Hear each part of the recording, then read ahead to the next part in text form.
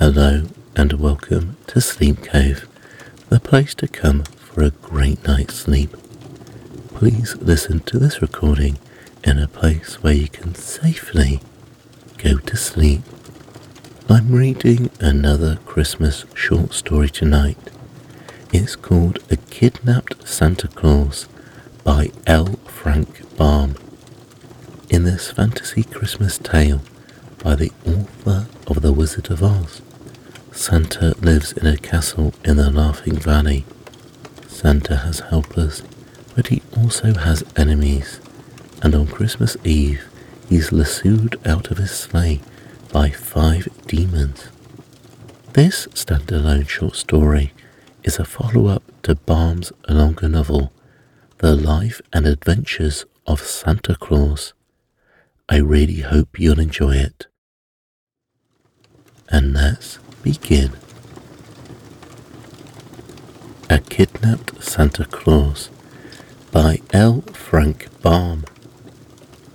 Santa Claus lives in the Laughing Valley, where stands the big rambling castle in which his toys are manufactured. His workmen selected from the rails, knooks, pixies and fairies live with him, and everyone is as busy as can be from one year's end to another. It is called the Laughing Valley because everything there is happy. The brook chuckles to itself as it leaps rollicking between its grass banks. The wind whistles merrily in the trees. The sunbeams dance lightly over the soft grass, and the violets and wildflowers look smilingly up from their green nests. To laugh one needs to be happy. To be happy one needs to be content. And throughout the Laughing Valley of Santa Claus, contentment reigns supreme. One side is the mighty forest of Burzee.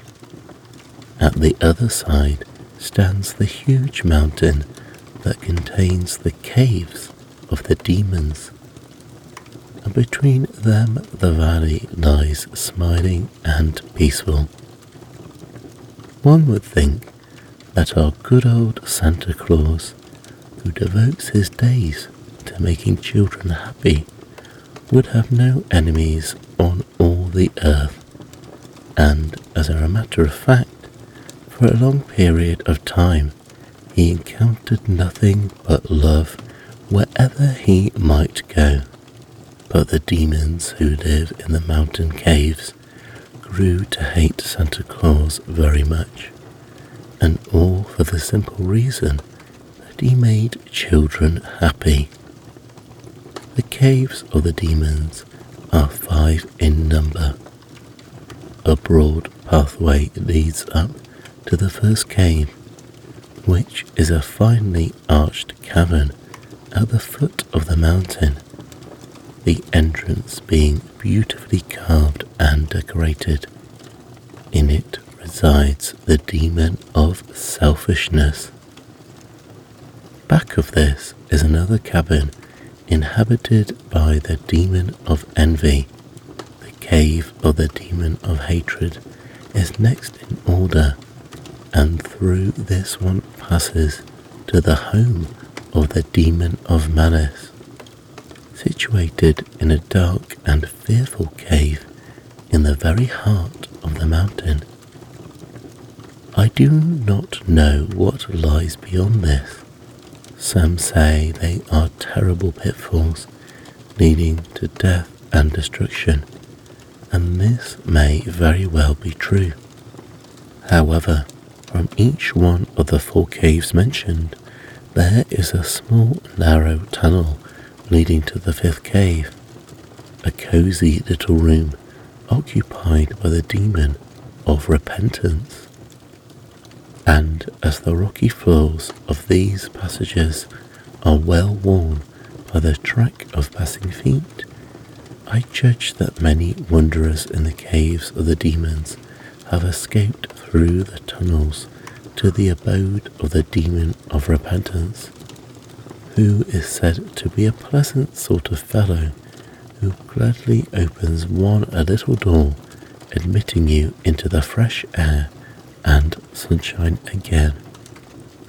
Well, these demons of the caves, thinking that they had great cause to dislike old Santa Claus, held a meeting one day to discuss the matter. "I'm really getting lonesome," said the demon of selfishness. "The Santa Claus distributes so many pretty Christmas gifts to all the children that they become happy and generous through his example and keep away from my cave." "I'm having the same trouble," rejoined the demon of envy. "The little ones seem quite content with Santa Claus, and there are a few, indeed, that I can coax to become envious." "And that makes it bad for me," declared the demon of hatred. "For if no children pass through the caves of selfishness and envy, none get to my cavern." "Or to mine," said the demon of malice.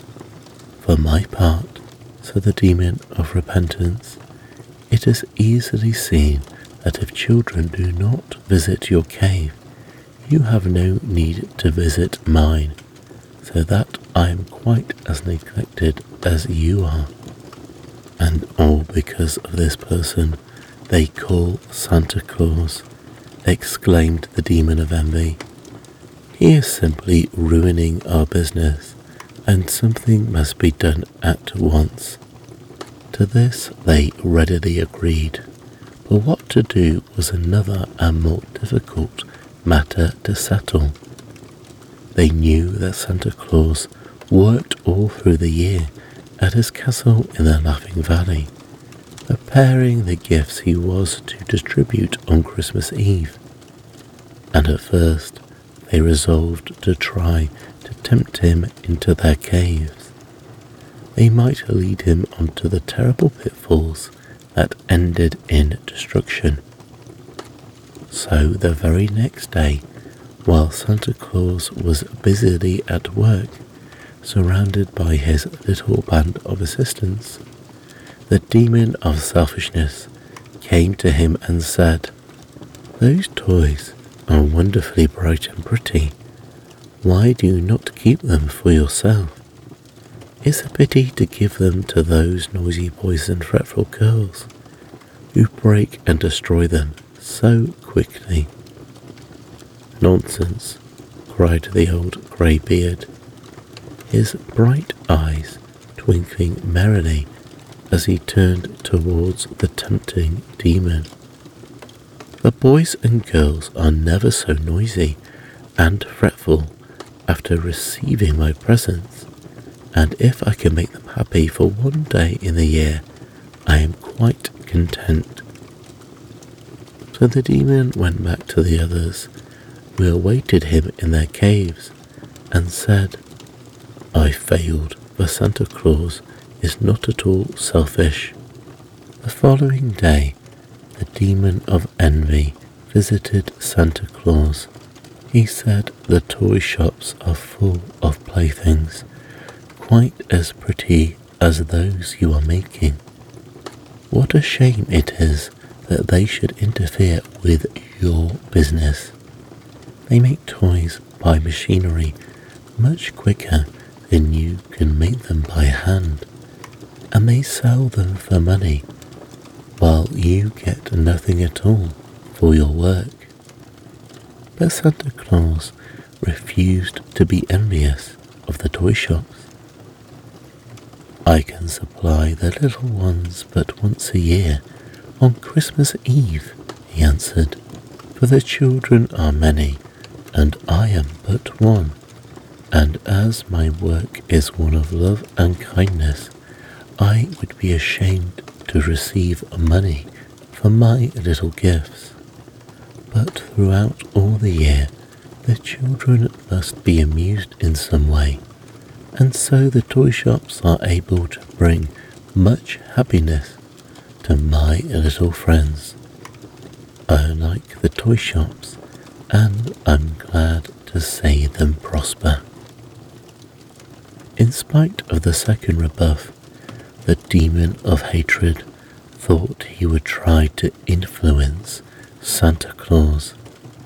So the next day he entered the busy workshop and said, "Good morning, Santa. I have bad news for you."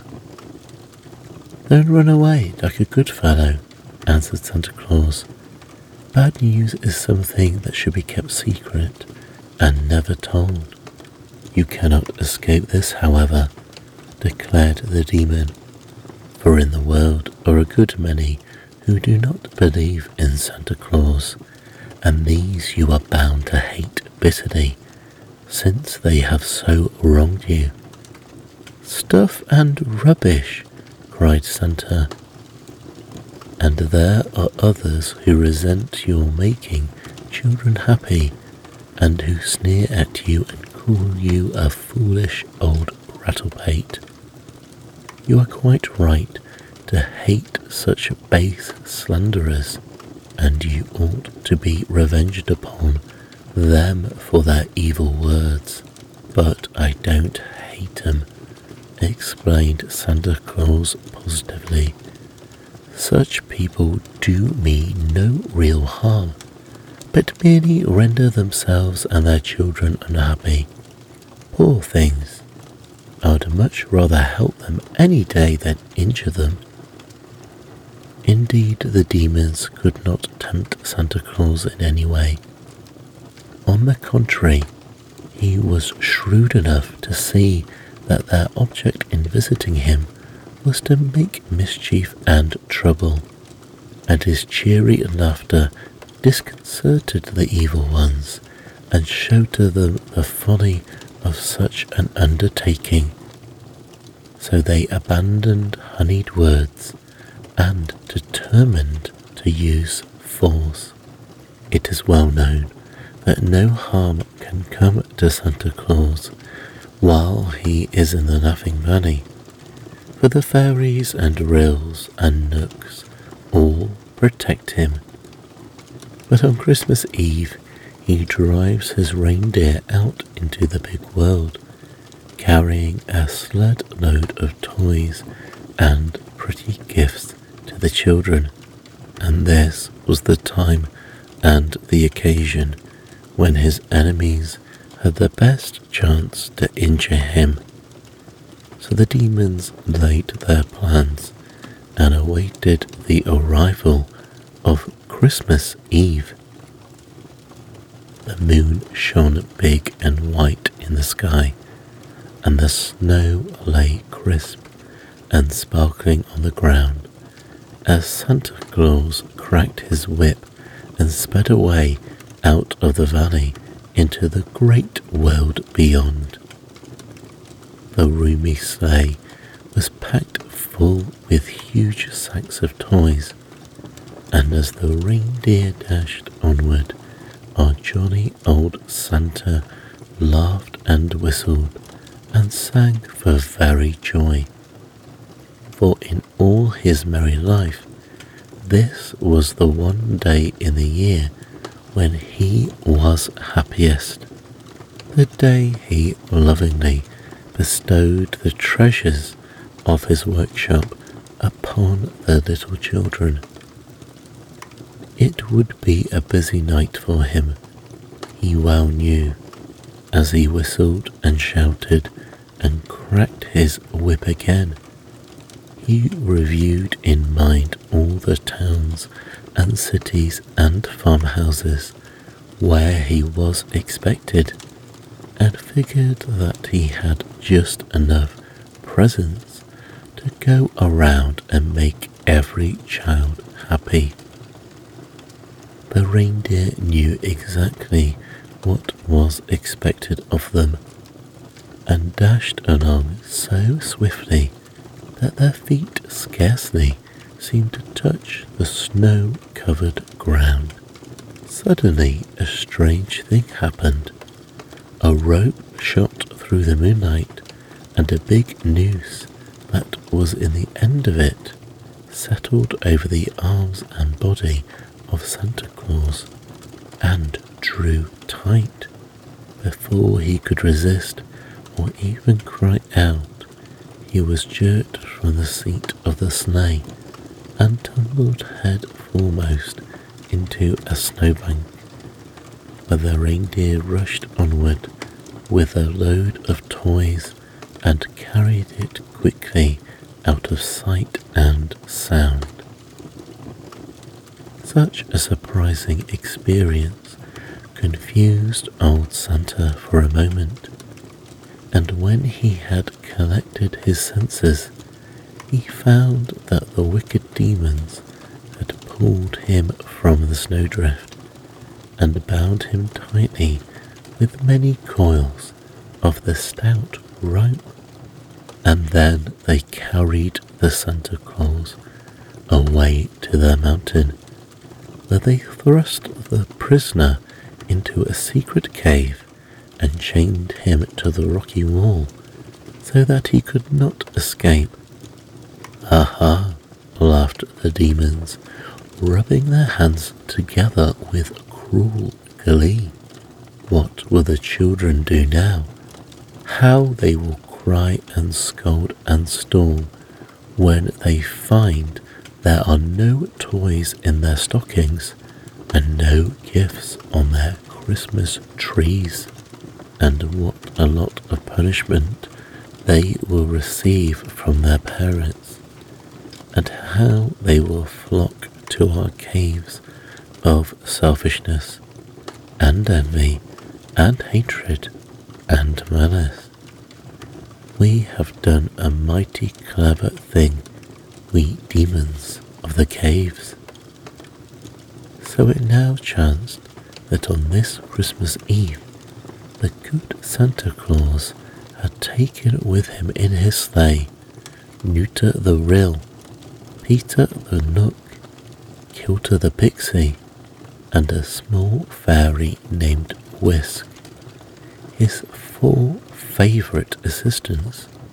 These little people he had often found very useful in helping him to distribute his gifts to the children, and when their master was so suddenly dragged from the sleigh, they were all snugly tucked underneath the seat, where the sharp wind could not reach them. The tiny immortals knew nothing of the capture of Santa Claus until some time after he had disappeared, but finally they missed his cheery voice, and as their master always sang or whistled on his journey, the silence warned them that something was wrong. Little Whisk stuck out her head from beneath the seat and found Santa Claus gone, and no one to direct the flight of the reindeer. "Whoa!" he called out, and the deer obediently slackened speed and came to a halt. Peter, Nuta, and Kilter all jumped upon the seat and looked back over the track made by the sleigh, but Santa Claus had been left miles and miles behind. "What shall we do?" asked Whisk anxiously, all the mirth and mischief banished from his wee face by this great calamity. "We must go back at once and find our master," said Nutter the Rill, who thought and spoke with much deliberation. "No, no," exclaimed Peter the Knook, who, crossed and crabbed though he was, might always be depended upon in an emergency. "If we delay or go back there will not be a time to get the toys to the children before morning, and that would grieve Santa Claus more than anything else." "It is certain that some wicked creatures have captured him," said Kilter thoughtfully, "and their object must be to make the children unhappy. So our first duty is to get the toys distributed as carefully as if Santa Claus were himself present. Afterward, we can search for our master and easily secure his freedom." There seemed such good faith and sensible advice that the others at once absolved to adopt it. So Peter the Knook called to the reindeer, and the faithful animals again sprang forward and dashed over hill and valley, through forest and plain, until they came to the houses wherein children lay sleeping, and dreaming of the pretty gifts they would find on Christmas morning. The little immortals had set themselves a difficult task, for although they had assisted Santa Claus on many of his journeys, their master had always directed and guided them, and told them exactly what he wished them to do. But they had to distribute the toys according to their own judgment, and they did not understand children as well as did old Santa. So it is no worry they made some laughable errors. Mamie Brown, who wanted a doll, got a drum instead, and a drum is no use to a girl who loves drums. And Charlie Smith delighted to romp and play outdoors, and wanted some new rubber boots to keep his feet dry.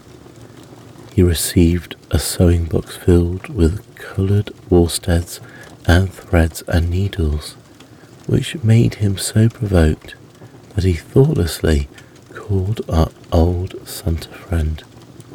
Had he been there by mistake, the demons would have accomplished their evil purpose and made the children unhappy, but the little friends of the absent Santa Claus laboured faithfully and intelligently to carry out their master's ideas, and they made fewer errors than might be expected under such unusual circumstances. And although they worked as swiftly as possible, day had begun to break before the toys and other presents were all distributed. So for the first time in many years, the reindeer trotted into the Laughing Valley on their return in broad daylight, with the brilliant sun peeping over the edge of the forest to prove they were far behind their accustomed hours. Having put the deer in the stable, the little folk began to wonder how they might rescue their master, and they realized they must discover, first of all, what had happened to him and where he was. So Whisk the fairy transported himself to the bower of the Fairy Queen, which was located deep in the heart of the forest of Burzee. And once there, it did not take him long to find out about the naughty demons and how they had kidnapped the good Santa Claus to prevent his making children happy. The Fairy Queen also promised her assistance, and then, fortified by this powerful support, Whisk flew back to where Neuter and Peter and Kilter awaited him, and the four counselled together and laid plans to rescue their master from his enemies. It is possible that Santa Claus was not as merry as usual during the night that succeeded his capture, for although he had faith in the judgment of his little friends, he could not avoid a certain amount of worry, and an anxious look would creep at times into his kind old eyes as he thought of the disappointment that might await his dear little children, and the demons who guarded him by turns, one after another, did not neglect to taunt him with contemptuous words in his helpless condition. When Christmas Day dawned, the demon of malice was guarding the prisoner, and his tongue was sharper than that of any of the others. "The children are waking up, Santa," he cried.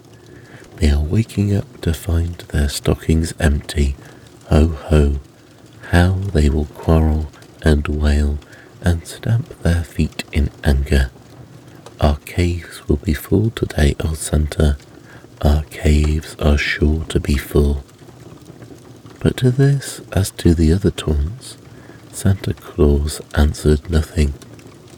He was much grieved by his capture, it is true, but his courage did not forsake him, and finding that the prisoner would not reply to his jeers, the demon of malice presently went away and sent the demon of repentance to take his place. This last personage was not so disagreeable as the others. He had gentle and refined features, and his voice was soft and pleasant in tone. "My brother demons, do not trust me overmuch," said he as he entered the cavern. "But it is morning now, and the mischief is done. You cannot visit the children again for another year."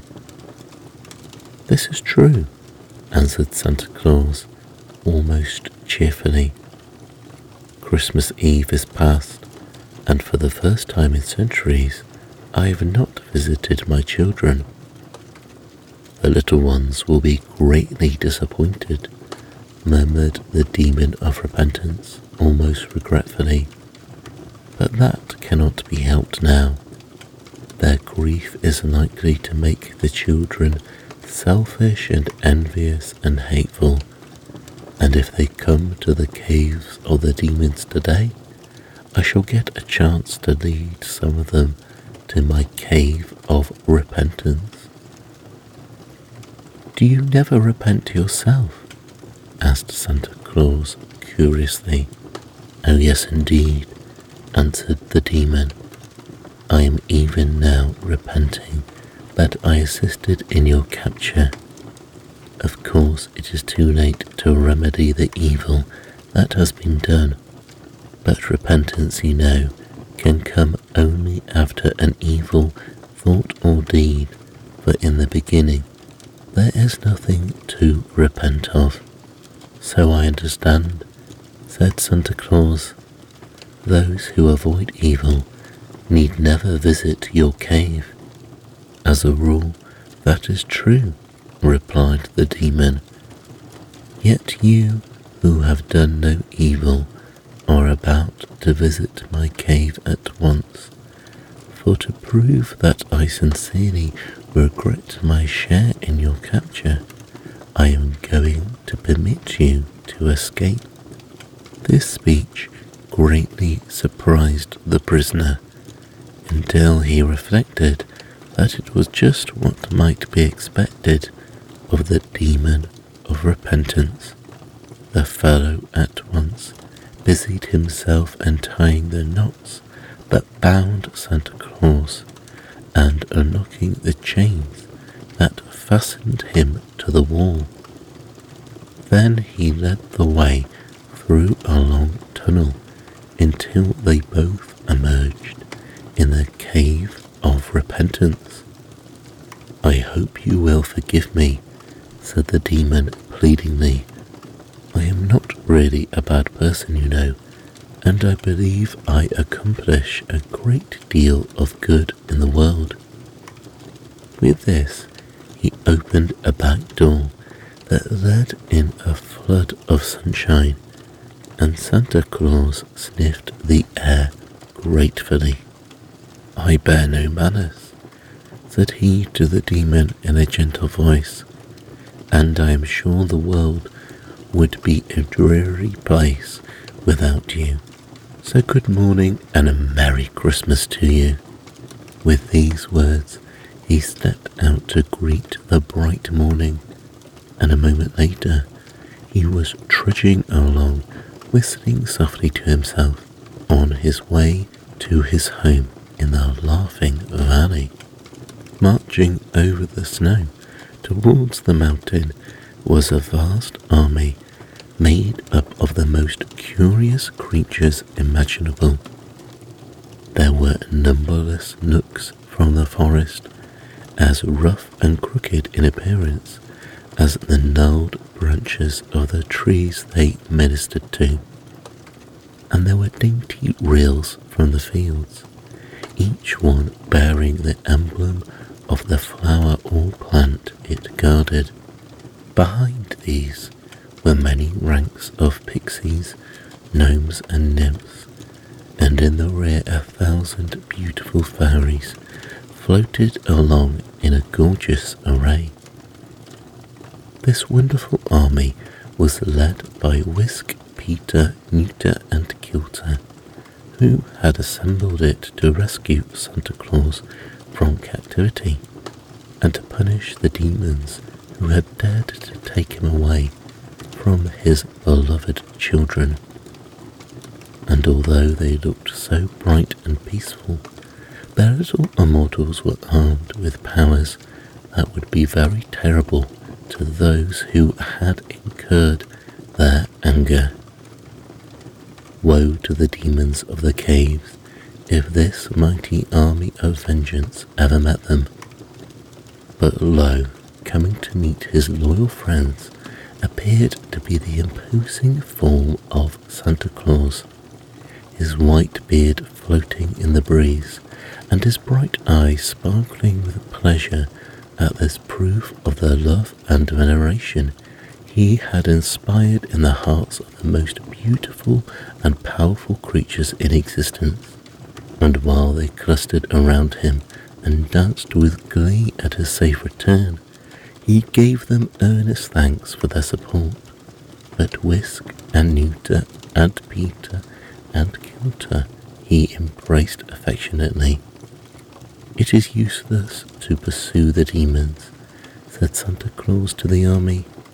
"They have their place in the world and can never be destroyed. But that is a great pity nevertheless," he continued musingly. So the fairies and nooks and pixies and rails all escorted the good man to his castle, and there left him to talk over the events of the night with his little assistants. Whisk had already rendered himself invisible and flown through the big world to see how the children were getting along on this bright Christmas morning. And by the time he returned, Peter had finished telling Santa Claus of how they had distributed the toys. "We really did very well," cried the fairy in a pleased voice, "for I found little unhappiness among the children this morning. Still, you must not get captured again, my dear master, for we might not be so fortunate another time in carrying out your ideas." He then related the mistakes that had been made and which he had not discovered until his tour of inspection, and Santa Claus at once sent him with rubber boots for Charlie Smith and a doll for Mammy Brown, so that even those two disappointed ones became happy. As for the wicked demons of the caves, they were filled with anger and chagrin when they found out that their clever capture of Santa Claus had come to naught. Indeed, no one on that Christmas day appeared to be at all selfish or envious or hateful, and realizing that while the children's saint had so many powerful friends, it was folly to oppose him. The demons never again attempted to interfere with his journeys on Christmas Eve.